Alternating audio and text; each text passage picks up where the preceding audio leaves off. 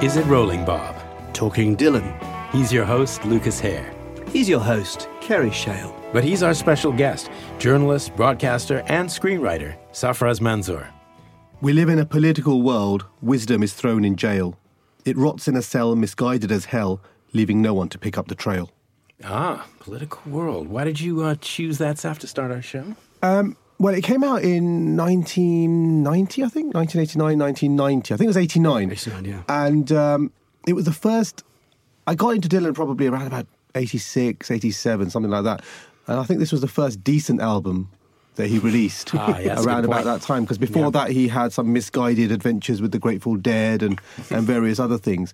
And it's one of those albums which I think really stands the test of time. Yeah. You know, in terms of if you listen to the words, because they are slightly more, they're quite ambiguous, they're quite oblique, but they also sort of speak to the times that we live in. And it's one of the ones where I can return to that album repeatedly, and it doesn't feel like, oh, I'm going back to some, old times of the 60s or anything. It feels like a contemporary album, and I think it's just aged really well. I agree. Absolutely agree. I totally agree. I think back in the old days when I used to be on Twitter, I think I found something on Oh Mercy that absolutely predicted Trump. It was just like, there's like two lines in there. Man in a long black coat, maybe. Yeah. Well, and then just after that, I don't know if you know the liner notes to World Gone Wrong, but I found a little phrase in there where he said, technology is now available to wipe out truth. Wow. This was 1993. Yeah. I read it just after Cambridge Analytica and everything. I was thinking, oh, God, that's on the money, Wow. And also, I just think the production, because it has that sort of Daniel Lanois kind of, production, it has that kind of slightly swampy, slightly darker kind of take on things, which I don't know, it just feels right for now. Yeah, I think so too. I mean, it was, at the time, certainly, as you say, the 80s were a mixed bag, and I think rock critics were looking to say, he's back, weren't they? And they were able to do it with Oh Mercy. I remember reading Q magazine, and there was Neil Young and Lou Reed also released albums in the same year that were very well received. New York, was wasn't it? Lou Reed's was New York. Yes, and right. Freedom, Neil Young's. Yes, and they all came at the same time, and everyone was like, "Oh, these old guys are getting it together." The 80s has been an unforgiving decade for many of them, but now we're coming to the end, and it's all going to be okay again.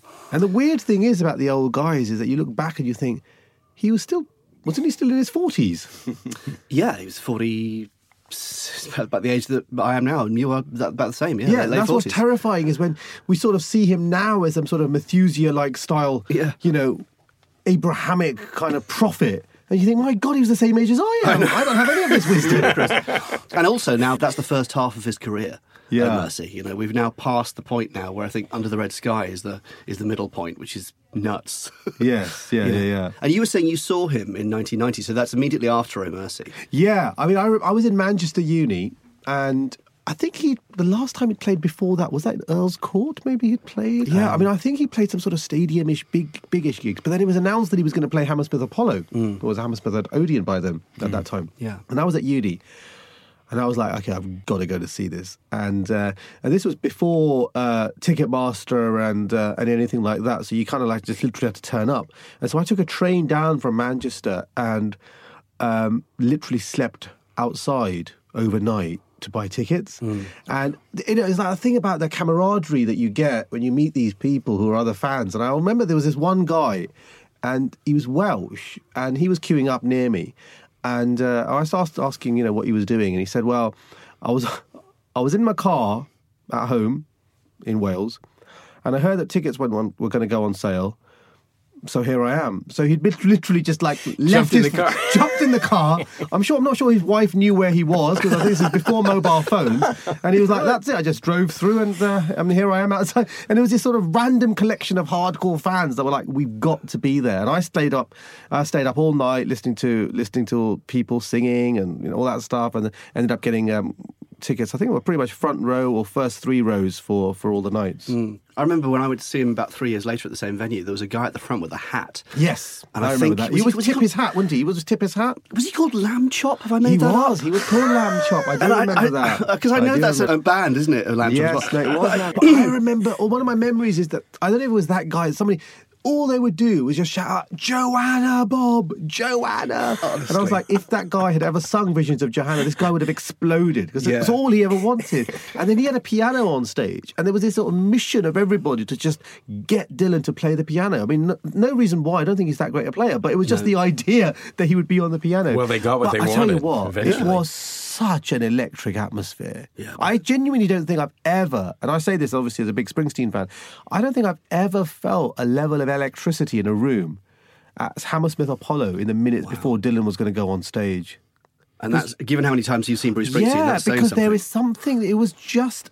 because we hadn't seen him, and he is a mythological figure, and also he was really close. This wasn't some stadium. You were feet away from Bob Dylan, and this was, and then he had an acoustic interlude that he would do, where he'd do 4 or 5 songs just acoustic, just him, Mr. Tambourine Man, Gates of Eden, that sort of thing. You just think, I'm in the presence of something historic, My friend Dave saw those shows, and I've been jealous of him for 25 years. So, Saf, what would you say are the difference? You have sort of slept with, in the more chaste sense of the word, not in the biblical sense. No, more with Springsteen and Dylan fans. You've stayed overnight for both of them. So what's the difference between the two fan bases? I think that Dylan fans are perhaps more forgiving in some ways, because the thing about Dylan is forgiving of what? Sorry. Well, nobody actually expects to see a great Dylan concert. Nobody's going to say, do you know what? He really knocked it out of the park in terms of his audience interaction there. They hang on to little things like he spoke to the audience. He smiled. I feel sorry for the poor sods in his band. Has he ever name-checked anybody in his band? He used to. He doesn't. He didn't do it at the Palladium. Yes, I he did years ago, anymore. because I remember during the Born Again years, anyway, you could see him because he sort of name-checks the backing singers he slept with. Right. All of them. But even in the early 2000s, And the mothers of he his did. children, in other ways. Yes. But no, exactly. You learn to hold on to very, very small grains of comfort. That he's looking in your direction, that sort of thing. And if I'm sure this has become a bit of a joke, but if you can recognise a song in the first 2 minutes, you feel like you've done some sort of special connection with him, etc. Whereas I think Springsteen fans, they expect a lot more because Springsteen delivers a bit more as a live thing. But at the same time, there is only one Bob Dylan, and so there is something about that. So I think Dylan fans seem to be more completists in a way, that they will just turn up regardless of anything. They'll just be there for that. Also, I mean, is it controversial to say demographically they may more nudge towards the more mature? Because the thing about Springsteen is that he has found a younger fan base now. So there was a time when I was one of the youngest people amongst them, in my 20s. Now there's a lot of people who are in their 20s who are going to see Springsteen. I don't know if I'm seeing, when I see Dylan, I don't think I see that many younger people. Maybe I'm wrong. There are now. Am I wrong? Certainly the last few times I've been there, you see a number. I've seen a lot of teenagers, usually boys, with their fathers With their parents, and indeed grandfathers. But I think you're probably generally right, but I think there are people who he is still being discovered by another generation. I mean, the thing is, I think there's a difference between that sort of slightly ritualized, lovely thing about parents taking their children to a gig, as opposed to kids discovering it themselves and wanting to go. Whereas I think with Springsteen, I'm seeing people in their 20s. I went to see him at Glastonbury, in Springsteen, and there was a lot of people, obviously, Glastonbury age, in their 20s, were really getting into him. So I think those sorts of differences are there.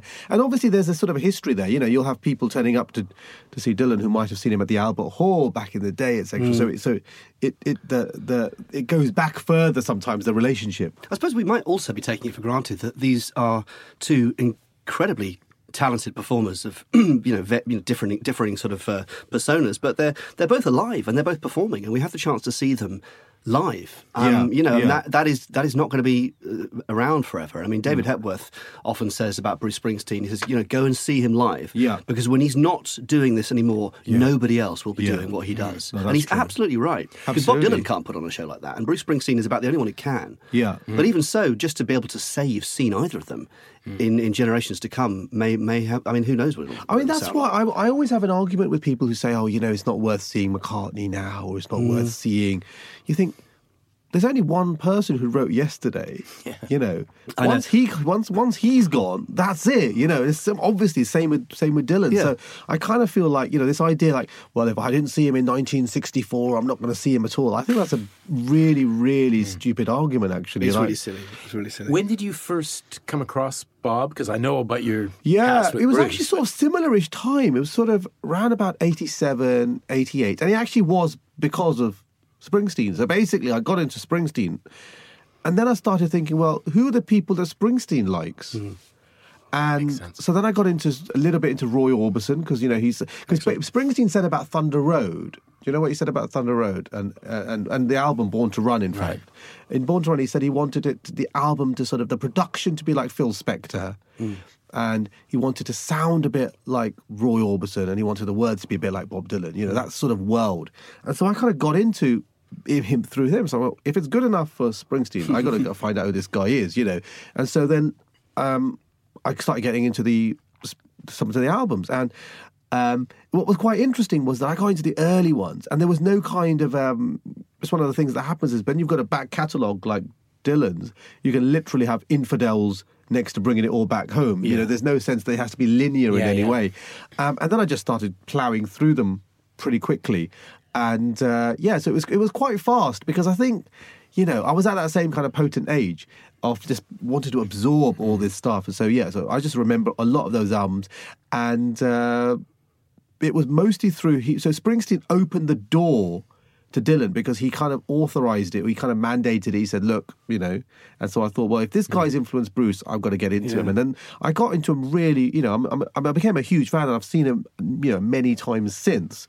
I just have a different relationship to the words and to the music than I do with Springsteen, if you know what I mean. Mm-hmm. And I mean, as is detailed in your wonderful book, Greetings from Berry Park, you fell in with a friend in your teen years who introduced you to Bruce Springsteen. Did you have anyone you could talk to about Bob Dylan? Was there anyone, or was it like a private thing? It was more private in a way, but actually in the same weird thing, it was more private and it was actually more universal at the same time. As in, Dylan was more acceptable as a person to talk about and to get into. You know, it was like... In 1987, Springsteen really wasn't really that, you know, the kids weren't really listening to him, you know? I didn't realize there was a time when... Oh, yeah. Tunnel of Love, it was an album for grown-ups, wasn't it? Was a relationship album. Yeah, because I love Tunnel of Love. I loved it as well. We're all older men. I was in the minority, and also because, you know, obviously the American imagery of Born in the USA and stuff, you know, so the cool kids weren't listening to Springsteen, but they were listening. I had friends who were listening to Dylan, and yeah, so I would talk about it in that way. But I think he was somebody who. I think one thing about Dylan was that you could really get into him. You could read biographies of him and you could like watch stuff about him. It was a whole kind of almost subculture you could get into, which was a really fascinating one because it obviously linked up to the Beats and, you know, Ginsberg and all these people. And so it was just this other world. So if you're growing up in, you know, in a place like Luton or whatever, which is, you know, not particularly glamorous, you know, Dylan's like a portal into this amazing world. And as you just said, he's still around. You know, he's a witness to that world as well as being a really key member of it. Yeah. And I mean, also around the late 80s, you've got the Travelling Wilburys. You've got Bob Dylan and Roy Orbison in the same band. Yeah. And you've got Bruce Springsteen's great cover of Chimes of Freedom, which I don't know about you, was the first time I heard that song. Tweeter and the Monkey Man's a very interesting song. You know, that of basically sounds like they just wanted to sort of take the piss out of Bruce a little bit there, didn't they? Doesn't it? And you asked some of the interviews with some of the band members, and they say, like, George Harrison said, oh, yeah, him and Tom Petty were doing this kind of Springsteen vibe. I didn't really ask them too much about it, but it's more than a Springsteen vibe. It's a very, very specific I think they basically went through the great Springsteen songbook, and then just plundered as many of those song lyrics as they could. State Trooper and Jersey Girl, and Johnny 99, and all this stuff, and they just like sort of cobbled it all together into a song. But it's a great song, so I think I'm sure it's a loving tribute, but it's more than just a nod, isn't it? Well, it's great. Bob sings the lead, doesn't he? So it's probably coming from Bob. Yeah. And which is an interesting, you know, idea. I mean, what do you make of their relationship? Because Bruce introduced him famously into the Rock and Roll Hall of Fame. Yeah. Well, he calls him the father of our nation. You know, Springsteen called him the father of our nation, and he basically says in the way that Elvis, you know, opened opened the world of possibility. You know, Dylan opened the possibilities of the mind, and this idea of expanding the idea of what music could do, and it not being just a kind of, you know, a visceral thing, or it could be an intellectual thing, and it could be something which could actually open up the possibilities in your mind as well. And I've been lucky enough to see Springsteen on stage where he's introduced Dylan, because he in Shea Stadium, I think it was in 2003. It was the last night of the Rising tour, and I was there. And he came on, Springsteen, and he just said, you know, this is an incredible honour for me to introduce Dylan. And Dylan came on, and they sang Highway 61, and obviously it was an appalling version, but that's neither here nor there. But it was just the fact that you could just tell that Springsteen was just so awestruck that this hero of his, and I remember him saying, I just want to thank Bob for gracing my stage. And I think that's the kind of vibe, you know, like when you just sort of, you're paying due respect to the people who made the world that you currently live in. Yeah. And I think that's the sense that I get of their relationship, you know, that you can't quite believe. It's a bit like actually when you see him on stage with the Stones or with McCartney. You know, these are the people who made his world possible. And so I think that's the relationship in my sense. Do you think that their actual work overlaps at all? Because I've been listening to a lot of Dylan and Springsteen this week, and I obviously he worships Dylan. Yeah. But and some of his lyrics are very poetic. Yeah. But I can't quite see where they might merge. No. You know, I mean that's via Woody Guthrie maybe in Nebraska, and goes to Tom with Joad the Seeger sessions, I think sure. But you know, what's the version of Nebraska for Dylan though? Well, because I think what I always think is that Springsteen's songwriting is rooted in geography and intangibles, intangible characters, in jobs, in people who you can sort of imagine and visualize. You know, that's what the songwriting is. I always thought that Bruce Springsteen, circa Tom Joad, should have done North Country Blues. That to me is exactly the same as like Youngstown and all those songs on that album. It really fits. That's true. That is true. But so that didn't last for very long. I suppose there are echoes of, say, for example, Lonesome, the Hattie Carroll. You know, that sort of thing with Tom Joad. You know, that sort of idea of the storytelling. Songwriting as storytelling. But he's not, I mean, Hurricane, there was a bit of that, isn't there? That sort of storytelling.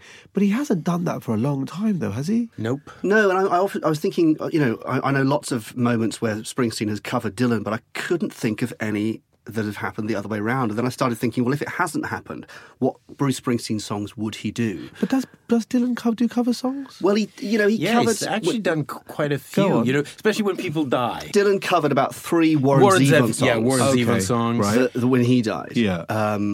He's certainly done others where... He may have done Johnny Cash. Did he do Johnny Cash? Oh, he's done plenty of Johnny Cash. I mean, I don't want to wish death on either of them, but it's the sort of thing he might do. But, you know, what would he do? I mean, I'd love to hear Bob Dylan do The Ghost of Tom Joad. Or apparently, there is a 99. recording, which I've not heard, of him doing Dancing in the Dark.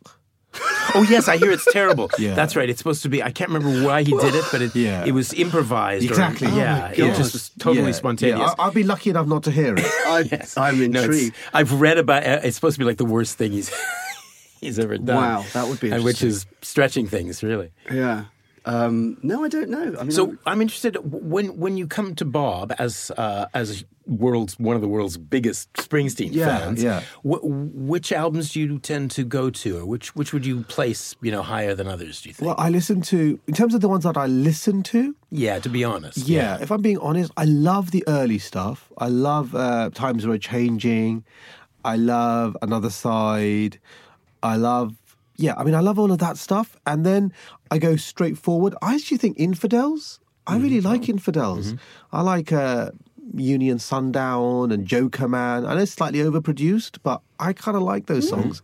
Obviously, we just mentioned Oh Mercy. I'm trying to think of any albums in the last few years that Love and Theft. Yeah. Mm-hmm. Time Out of Mind. Is Time Out of Mind the one that's got Not Dark Yet? Yeah. Yeah, I mean, that's pretty good stuff, you know. So I would listen to some of them. I have to say, the things that I most listen to now actually tend to be often some episodes of the bootleg series. Mm-hmm. So some of those are absolutely awesome. You know, the side which has got Blind Willie McTell, Series of Dreams, Every Grain of Sand, that section. And then there's an earlier section, I think, which has got House Carpenter, maybe? Oh, yes. You know, that section. That's a phenomenal section. And it's like, people don't really talk about those kind of songs, you know. Who killed Davy Moore? Davy Moore. You know, it's like the boxer, isn't it? I remember when Princess Diana died, actually. I remember a reviewer in Time Out saying, because I don't know if you remember when Princess Diana died, but there's the whole thing about whose fault was it? Was it the chauffeur? Was it the bodyguard? Was it the press that was following her? And someone in Time Out said, we're basically living out who killed Davy Moore. Yeah. You know, it wasn't me. Slightly niche reference, but I thought what a cool thing to say. You know, but yeah, that's a great song. And House Carpenter is a reject from his first album. I think it's better than anything else on it. Yeah, so I love some of the bootleg series. I think they've been a real godsend in terms of just like digging out, you know, obviously the Albert Hall show. So I kind of go to those quite often as well. Yeah, me too. I mean, I think they're as good as any of his albums, or better. Some of them. We were saying Telltale Signs. Yeah. Is just jam-packed with goodness. Do you know one song I absolutely love? Do you remember The Water Is Wide? Oh, yeah. Is that with Joan Baez? Yes, that's on the Rolling Thunder. Yeah, that's an extraordinary song. I love that. Yeah. It's just like it's got a real kind of gospel feel to it, and it's just those are the sorts of things I think. I could easily, you know, it's not hard work listening to those songs. I just really love them. She kind of. I think that's really an interesting particular song because I feel that she makes Dylan sing better. Yes, there's something at least in that one. He doesn't try to screw her around. No. He's actually singing with her, and it's very, very beautiful. I think you were talking before about John Wesley Harding. I love that album as well because there's something about the austere production of albums like that, and also you could argue Oh Mercy, although it's slightly more produced, which sort of hold up. They sort of hold up, don't they? They sound. You listen to that, and then you listen to some, you know, sort of Americana of now. There's echoes, aren't there? They're not that different. If you listen. I think as a general rule, if you try and date your music, you know, make it very contemporary at the time, it's going to age rather badly. You know, whereas if you don't put much bells and whistles on it, it'll probably sound far more sensible. I mean, here's a question for you: are there any Dylan albums you've never actually listened to the whole way through? Well, until recently, I found it very difficult to listen to Empire Burlesque. When I first heard Empire Burlesque, I didn't finish it. And then even a couple of years ago, I thought, oh, Empire Burlesque, I'll give it another shot. And I didn't finish it. And it may have been when Luke made me a kind of a slightly better version of Empire Burlesque. He often does that. It's only slightly. And I listened to it all. I forced myself. I mean, there are some good things on that album. There's actually plenty of good things, but there's also some terrible things. And the production is awful. Because I don't think I've listened to Under the Red Sky since the week it was released. You're not missing much. I love it. I don't love it. But I think Under the Red Sky, I really believe it's underrated. Right. I had no expectations when it came out. I'd go through phases where I sort of give up on Dylan, and I heard that it was terrible. I heard it was awful, so I didn't get it. No. And then a couple of years later, I thought, what the hell? It's in the bargain bin. I'll get it. And I listened to it, and I thought, I think there's a lot of good stuff on here. There's a lot of depth to Wiggle Wiggle. But, you know, we've had many arguments. Wiggle, I like Wiggle Wiggle. Okay. It's like a Chuck Berry song. Come on. It's without the good lyrics. No, the lyrics are terrible. But come on, they're so terrible that they're actually almost good. I just think with Dylan, I think, you know, the man's known for his lyrics. If he can't even sort that out, you know what I mean? It's like he is a lyricist. I know, but he was at that time, I think, and the cover I would nominate as one of the worst covers of any album. That's the one where he's sort of crouching down. He's crouching down in black and white. He looks like he's about to take a dump in the middle of the desert. The back cover's even worse. He looks just depressed, and he's sitting on he looks like he's been locked out of the flat, and he's sitting there in his hood going. Maybe that's after the record company heard it, and he's just taking a photo of it. But the only way you can defend Under the Red Sky is once you learn that I think he'd promised his daughter an album based on nursery rhymes. Oh, is that right? That's what people say. So there's 2 by 2. Oh, okay. There's, you know, Wiggle Wiggle, Cats in the Well. Did he have to share it with us? Well, exactly. Oh, guys, and honestly, I haven't heard it's Knocked Out quite Loaded since 1988 or something either. Yeah, Again, that's not so much fun. I mean, the most That's not fun. interesting thing about Knocked Out Loaded is it's a very, very accurate description of the state you should be in to listen to it. Yes. Or record it. And Down in the Groove. Oh, yes. I mean, the cover is also... It's almost good, the cover, but it sort of shows you just how isolated he was. Like, he's just sitting there in the light. Yeah. And you get the feeling everyone's crept out because they've listened to the songs on. It's got Rank Strangers to me on it, though, which is... Rank Strangers is good. And that's really good. But the track, The Ugliest Girl in the World. Yeah. it's a terrible title, and then it goes on to be an even worse song. So yes, he was in a dark place. When you were asking about the difference between the fans, I think long suffering is perhaps something that you have to. It sort of comes with the job title. You've got to be, in some ways, but that sort of thing. Well, I suppose there aren't any howlingly embarrassing moments like that in Springsteen's career, are there? There's that bit where he made Human Touch and Lucky Town, and some of his fans sort of went. I mean, there was a few sort of overproduced moments, yeah, but nothing that sort of, I don't think, eye-wateringly, beyond in that way. But then you could just argue, that the peaks are greater than anybody else's as well with Dylan, Well, yeah, but there's something, long suffering is right, because I think Peter Fincham was saying, a past guest, when he was listening, he used to buy Dylan albums in the 80s, and he just used to have to steel himself for, how shit is this going to be? Yeah. And that's a familiar mindset. And the other thing about Dylan, which I sort of really, I kind of admire but slightly find maddening, is, considering he's 75, 76 or whatever, we still don't really know him. That brings up something I've been meaning to ask you. I mean, I'm sorry to interrupt you. I think you're totally right.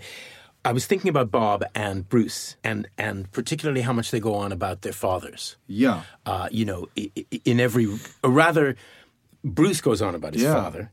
And to me, the missing link between understanding Bob is what the hell was with him and his dad, because I know that they fell out. Right.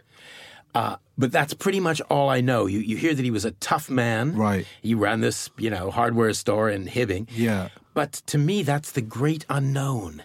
And that's where I think there's a bit of me that feels like, it's quite nice to have mystique, but maybe it might be nice to sort of give it up once you get to 76. Do you know what I mean? As in, you see McCartney and, you see how open he's been recently, with the James Corden thing. And there's a bit of me that really admires this because, anything that allows us insight into genius is interesting. Yeah. And Springsteen has been incredibly open about the construction of who he is, etc.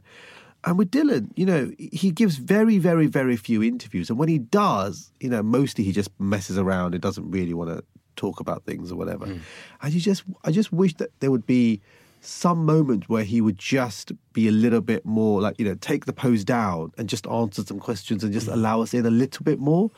He hasn't done that much of that, I don't think, has he? No, not at all. And to me, but as you say, that there's the mystique. And in fact, he's kind of like the god of modern poetic rock and roll. Or, he's Springsteen's god. Yeah. If God actually said, I had this problem with my father and we could never communicate, blah, blah, blah, that would not be there anymore. So frustrating as it is. Because Bob is sort of, this is another thing that I was thinking about in terms of listening to both of them. Boy fans, I think, are all united by the need to find some sort of father, some other father. Yeah. And, Bruce is the approachable father, the warm, kind, caring father. And Bob is the other father. Yeah. And I mean, I don't know what I'm saying by this, but I'm attracted to Bob equally. Yeah. And why is that? Because he never gives me anything. No. But he's still my dad in a way, in that, I follow him, I'm a fan. Well, I think it's also interesting is that this idea about with Springsteen, and maybe with other people of that sort of thing, you can sort of trace who they are and take the vanishing point back to childhood or the death of their mom, or, there are certain things that they've talked about. And with Dylan, I think some of that is so foggy, So what, we know about his, obsession with Woody Guthrie, and we know about that. But like the roots of who and why he decided to reinvent himself as who he became, for me, they're quite foggy. Well, he was making this up from the word go, wasn't he? He was. The minute he hit New York. Yeah, the self-mythologizing. But what I'm saying is why you do that and what leads to it, what causes that. That's a good point. That kind of, the making of the artist. Yeah. And for me, that still feels quite opaque. And he doesn't, for him, often interviews have been performance rather than anything else in the early days, etc. And I just feel like maybe that's one of the big things I feel a bit sad about. It would just be nice to have some emotional honesty from him occasionally. Well, I think it's all, the only thing we have to go on is God said to Abraham, kill me a son. Yeah. That's the only time Abraham Zimmerman is mentioned, and he's name checked. I think that's very much his father, as far as well as Abraham. But the other thing is, I don't know if you probably know this more than I do, but I don't have no idea of his existence off stage. Like literally, I guess he's on the road all the time, but we never see him photographed going to the exhibitions or seeing, like you'll see people like, oh, he was spotted at seeing another gig or something. It's almost like he literally exists only on stage, and then I imagine he's got a hood and he gets shuffled off onto some sort of bus. We literally never get a sense of him. Well, he was. Where did Springsteen write Born to Run? It was town. Yeah. He was lurking around Springsteen's old house. And the very fact that that's the one story we remember from quite a few years ago. Yeah. No, I totally. I agree. I mean, what is his existence? Bob Dylan? I'd love to have, they have the magazine thing, like, a day in the life. Wake up. Does he have grapefruit? Wouldn't that be porridge? Great? What's he doing? But he was there at the absolute creation of this rock star that people wanted to know about. I mean, Peter Yarrow said something interesting on television years ago. He said it's true. People loved and adored Elvis Presley. They never wanted to know what his opinion was. Yeah. And along comes Dylan, and everyone wants to know exactly what makes him tick. Yeah. And the minute he gets wind of this, he runs away from it as quickly as he possibly can, puts up as many smoke screens as he possibly can, and I think probably will never ever go there. I know. Actually, and denies the fact that he was influential, or denies that he was political, etc. Yeah. The best story that I ever read in a book about Bob Dylan, I hope I haven't told this on the podcast before, is by, there's a book called Howling at the Moon by a guy called Walter Yetnikoff. Who ran CBS. He's a record company boss. That's right, he ran CBS, I think, or Columbia, briefly at one point. Most of it is about his wild coke addictions and various other things. But he told one story about Bob Dylan bringing his mother to a record launch, or rather, Bob Dylan's mother had come from Hibbing. She didn't leave that often. And they were all sitting down. It was this big sit-down dinner, and Dylan was there. And that his mother reached over and cut Bob's steak for him. And this guy, Yetnikoff, wrote in this book, what a pussy. I mean, what a wimp. He's let his mother cut his steak for him. But I thought, shut up. That's a beautiful story that Bob let his, as a grown-up person and Bob Dylan. Yeah. And I just thought that was kind of beautiful. I've always felt that he felt enormous love for his mother. And to him, she was like represented. And the thing I always think about with Dylan as well is like, you talk about Springsteen looking up to Dylan. And I've heard McCartney say that the only person he's in awe of is Dylan. And I think it must be a weird feeling to think there is literally nobody better than you. Like it doesn't get any better. So I wonder if it feels a sense of who are his peers. If McCartney says the only person whose talent I'm in awe of is Bob Dylan. Well, even when he was in that back of the limousine with John Lennon in Eat the Documents. Yes. Lennon was at the top of his game. It was around Rubber Soul time, I think, or Revolver time, I think. Yeah. But he was constantly trying to basically destroy Lennon. You could see that he was trying to be funnier than Lennon and smarter than Lennon. Yeah. And Lennon that was a very interesting encounter. But as you say, who else? And Lennon, of course, has been gone for ages. Well, didn't he have that line? Did he not say that line? You probably know the story. Was it to Keith Richards about the difference between him and the Stones? Was that? Yeah. You say it. Oh, well, I've said it before on this podcast, go ahead. So apologies to regular organic. Listeners. But, he said to Keith Richards, I could have written Satisfaction, but you never could have written Desolation Row. He's absolutely right. But the truth is, that's what I'm saying, is maybe there's some sort of loneliness of knowing that there is Probably. No one. I mean, I think, I'm sure there is. You can see it in the interviews that he allows, the on-screen interviews that he allows, particularly in No Direction Home. He looks like... Maybe they filmed it to make him look lonely and isolated. But he looks like a man who's just exuding nobody understands me now or ever will. And he was interviewed by his manager. I know. So sort of like even you. He doesn't feel comfortable in his skin. Well, also a lot of people that he did look up to are gone. That's what I'm saying. It's Johnny Cash and Warren Zevon, and whether it's A.P. Carter or Woody Guthrie. But I mean, George Harrison. Yeah. Whereas you think with someone like McCartney, yes, they're contemporaries. Yes, they're the same age roughly. But it's funny, I don't look at Dylan and McCartney as contemporaries, and of course they are. They are, yeah. But I look at Dylan and Johnny Cash as contemporaries, Yeah, Leonard Cohen. But I think the other thing is the difference between people like McCartney and Springsteen is that they want to encourage younger artists, and they will go on stage and celebrate, whether it's, Arcade Fire or, whatever, they will turn up and there'll be a sense that they like the idea that the torch has been passed or, they want to sort of give something back. I've never seen Dylan do that. No, wouldn't it be great to see Dylan do what Springsteen did with, just yell for request and teach his band "You Never Can Tell" or something like that? Can you imagine that? No, But it's never going to. Too much monkey business, Bob. Hasn't he played the same set pretty much for the last couple of years now? Yeah. It's a bit Tempest heavy, and Yeah, I don't think he does let's putting the placards out, No. let's give it a go. It's not request time like Jackson Browne. It's or funny, Springsteen. I wonder if he's going to be like, Woody Allen always said, now Woody Allen pretty much, I understand, isn't making films anymore, but he always said, that'll be okay when I... Yes, I'll just write. It'll be, my last film, whenever it is, that'll be fine. I'll continue to write because I write every day, and, I've been lucky so far. But I get the feeling with Bob, that's, he's just going to, they're going to have to, carry him out. Which is fine, but I think I would really like him to do a follow-up to Chronicles. Well, apparently he has. Apparently it's all written, ready to go. Written for years. Rumors They say that's the rumor. Yeah, you just have to put it out. Stupendous piece of writing. I know, it's wonderful. I know. Yeah. And so I think maybe if he could just focus a little bit, But do you remember years ago, Olivier wrote this book. I think he wrote a number of them, and I got them all. Is this Danny Olivier? No, this was Laddie, dear Laddie, and he wrote this book, one of his books. But in it, he said, they gave him, Gielgud gave him, I think it was Keane's sword that he used in Richard III. And it was a thing that the leading actors would pass on to each other.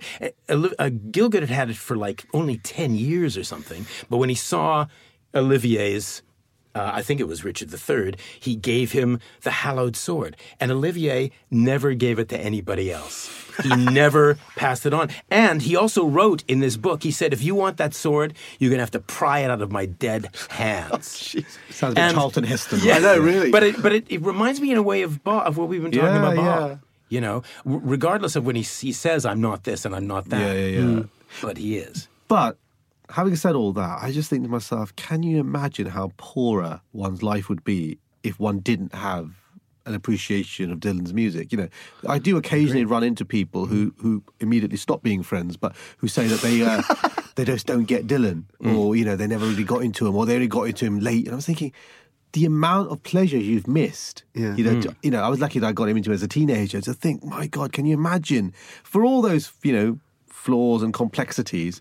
I mean, the amount of pleasure and happiness and intellectual nutrition he's given. Ultimately, it's your loss, and in a way, for me, it's like the exciting thing. I don't not so much with friends, but with my kids, I've got a 7-year-old and a 2-year-old, and the idea that this stuff will be introduced to them, and it will be introduced to them. It feels like, wow, what a gift to be able to give somebody. Thanks, Seth. I think we got to wrap it up. Good to meet you. Thanks a lot for inviting me. Is It Rolling, Bob? Talking Dylan is recorded in the God Suite at Lip Sync Studios. Engineered by Mark Langley Smith and produced by Robin Guise. We're on Twitter at Is It Rolling Pod. Music is by Sam Hare. Achilles is in your alleyway. He don't want me here. He does brag. He's pointing to the sky and he's hungry like a man in drag. How come you get someone like him to be your guard? I want your lovin', honey, but you're so hard.